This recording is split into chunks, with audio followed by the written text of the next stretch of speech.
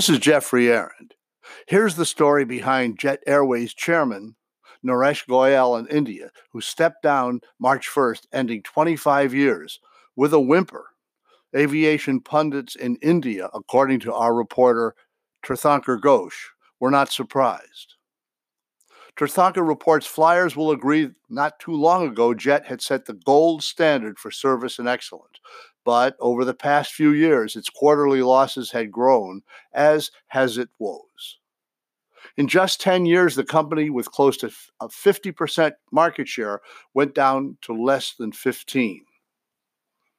And there's the question of the grounded fleet. In early March, for example, 47 of Jet's planes were on the ground.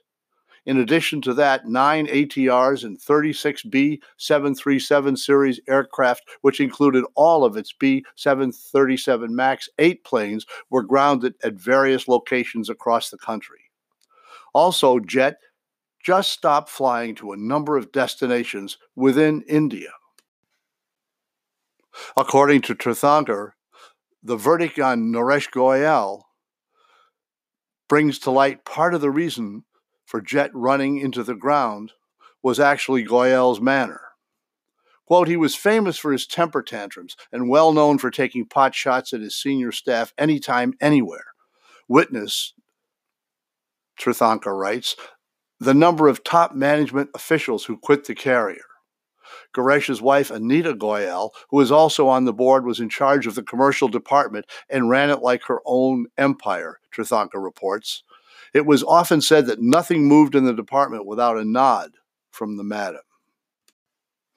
But these quirks were more than made up by Naresh Goyal's fantastic ability to network with the high and mighty in the world of aviation, as well in the corridors of power in New Delhi. Goresh was so good at his networking that he made sure Jet had no major competitor apart from Air India. Air India, in fact, was told, Tirthankar Ghosh reports, to fall in line through directives from the Civil Aviation Ministry that Goyal influenced. It's well known that Goyal's lobbying with ministers and politicians put the screws to moves by Tata Singapore Airlines, JV, in the mid-1990s. He apparently convinced the government that the JV was anti-national. For their part, the Tatas did not take it too kindly when Goyal most recently has been around with a begging bowl asking for help. The Tatas simply said, no thank you. So right now, there's Naresh Goyal, and apparently no one cares. Now, Tirthankar reports, no one listens to Goyal in the corridors of power. So his appeal to the government, and mind you, this is an election time in India for help, has gone unheard. But the government is moving to try to save Jet. So the government, during an election time, doesn't want to fail Jet Airways. It would send the wrong signals to the people on the eve, as we mentioned, this election. So politicians in India have made it clear to the primary lenders, the banks, to save Jet Airways, but not Naresh. So where does all of this leave Jet? Lenders by the State Bank of India own 50% equity in the airline through 114 million new shares that were issued under the regulations of the Reserve Bank of India for companies which have negative net worth. Now, there is a view that the airline will survive to see another day, perhaps in another form, but in the same name. Right now, if the market and aviation watchers are to be believed, the main bank, State Bank of India scenario for Jet will be coaxing Etihad, a minority shareholder in Jet Airways. It has 24% stake in the airline and 50.1% in its frequent flyer program Jet Privilege. They'll want Etihad to provide new leadership. So then once the airline stabilizes, the search will start for a new buyer. Another option is to let Jet go bankrupt. If that happens, Tata could buy Jet Airways. Naresh Goyal, who still holds a sizable percentage of Jet stock, obviously would not favor that move or like it even a little bit. Infusion of finances along with a leaner cost structure could also save the airline. All of this upheaval, by the way, is playing out as Jet Airways marks its 25th year, celebrating with a look-back, soaring ahead attempt at branding. No doubt 2019 will be a year Naresh Goyal will look back at for a long, long time. This is Jeffrey Arend.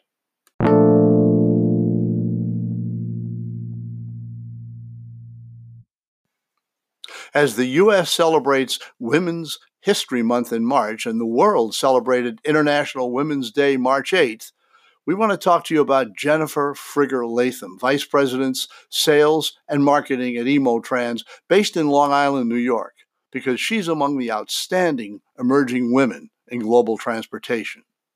Jenny, as she's known to friends and families, and just about everybody else, just had returned from the important Air Forwarders Association Air Cargo Conference in Las Vegas, where she moved up her workload and duties for that 250-member organization, accepting the post as AFA Vice President. Jenny noted that the 2019 AFA event set record attendance as the global transportation industry's preoccupation with uncertainty in markets comes into sharper focus. She said, the hope for greater political and economic stability, but increasingly the actions at AFA gatherings, whether in Washington or at our outreach events, one scheduled, for example, in Los Angeles later this month and one at JFK International Airport later this year, and of course our annual air cargo event, empower our membership and everyone in the industry to better understand and to deal with the entire menu of transportation challenges. Jenny also mentions that at Emotrans, in addition to our AFA commitment that continues all year round, we're sending a team to Cargo Network Services Conference in Miami in May. Emotrans will also participate in Transport Logistic in Munich in June, where the sheer square footage and range of industry players, she says, is amazing. As we had at last Transport Logistic event, we'll have a booth and bring in an international group, including our procurement teams. The economics of these events may be costly, but there's great value in sitting down with vendors and exchanging ideas among our industry partners. This is especially true because logistics touches every facet of the supply chain, and we are uniquely positioned to feel the ripples of challenges in the global economy. Finding solutions allows us to better serve our customers, Jenny Frigger said. Jenny mentioned Emotrans wrapping up its global results for 2018 sees it's been another great year of solid growth for that organization. This result enables us to continue to make careful, wise investments and expansion and to gauge what the market and our customer need, she said. Emotrans was established in 1965 in Stuttgart, Germany.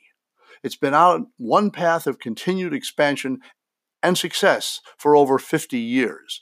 Currently, with 87 offices in 19 countries and 250 plus network locations in 120 countries, Emo fields a solid and flexible infrastructure tasked to deliver exceptional logistics services to customers large and small. We are a multinational, privately owned company, Joe Frigger, Emo chairman and guiding spirit, said. We are deeply invested in understanding and internalizing the needs and goals of our customers.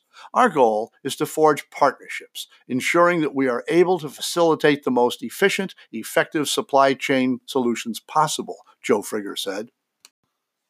But what about Jenny? Jenny Frigger navigates life and business successfully with 2 children and husband Paul, who is also part of the Emotrans family. Jenny was involved in the freight forwarding business from an early age when she accompanied her father to the office during summer vacation. She also worked in Germany in freight forwarding and has been in business for over 20 years, during which time she completed her study at the New School in New York with an MA degree. Prior to her present position, Jenny worked in Freeport, New York and San Francisco and was branch manager of Emotrans in Philadelphia. At that time, she also served on the board of directors of the Traffic and Transportation Club in Philadelphia. Jenny is always active. The idea is manage and deliver. The investment in IT, as an example, has been a major drive, Jenny says. We always have to be aware of the changing environment in our industry, be proactive and pragmatic in our response to those changes. Innovation continues to be the lifeblood of strong economies, and while trends in the structures of supply chains are always evolving, social and cultural shifts are also impacting the expectation of those establishing supply chains. Emotrans feels that investing in robust ways to manage and deliver data and visibility will not only place our offering at the forefront of transportation, but also will be a driver as we develop new technologies to enhance the human experience by meeting and exceeding our customers' goals and demands, Jenny Frigger said. But going face to face is at the core of our mission to fulfill customer needs, she said. In the interest of this strategy, we always have a number of visits by individuals planned globally, as well as group meetings in the U.S. and overseas. EMO team members at many levels routinely take the time to visit partners and customers to gain new business and to solidify existing relationships. We hope that while away from their families, they enjoy the thrill of seeing new places and realize that we appreciate, as a company, we appreciate their sacrifice. Recently, we conducted a board meeting in Florida. Not only did we decide on new expansions, but also our continuing path of succession planning. My brother, Sven Frigger, has been promoted to Vice President Compliance. Sven and his team have made a big impact on our compliance and ethics procedures. Sven will continue to be instrumental in keeping the business ethics and regulations, as well as the culture of Emotrans, on the forefront of our organization, and will expand his responsibility to our global network. Tom Bays has been promoted to Vice President Business Development Asia. Jenny says with Tom's long-time commitment and hard work living in and then frequently traveling to Asia, he's created close ties to the partners and employees who make Emotrans Asia operations successful. Tom continues to foster collaborations, Jenny said, that will bring us and our Asia operations into the future. I'm excited about the work we'll do together. In fact, Sven, Tom, and I will travel as a team to the Far East in April, Jenny says. Thanks, Jenny. Thanks for making us all look good. For your time, this time, until next time, this is Jeffrey Aaron saying thanks for listening, and keep 'em flying.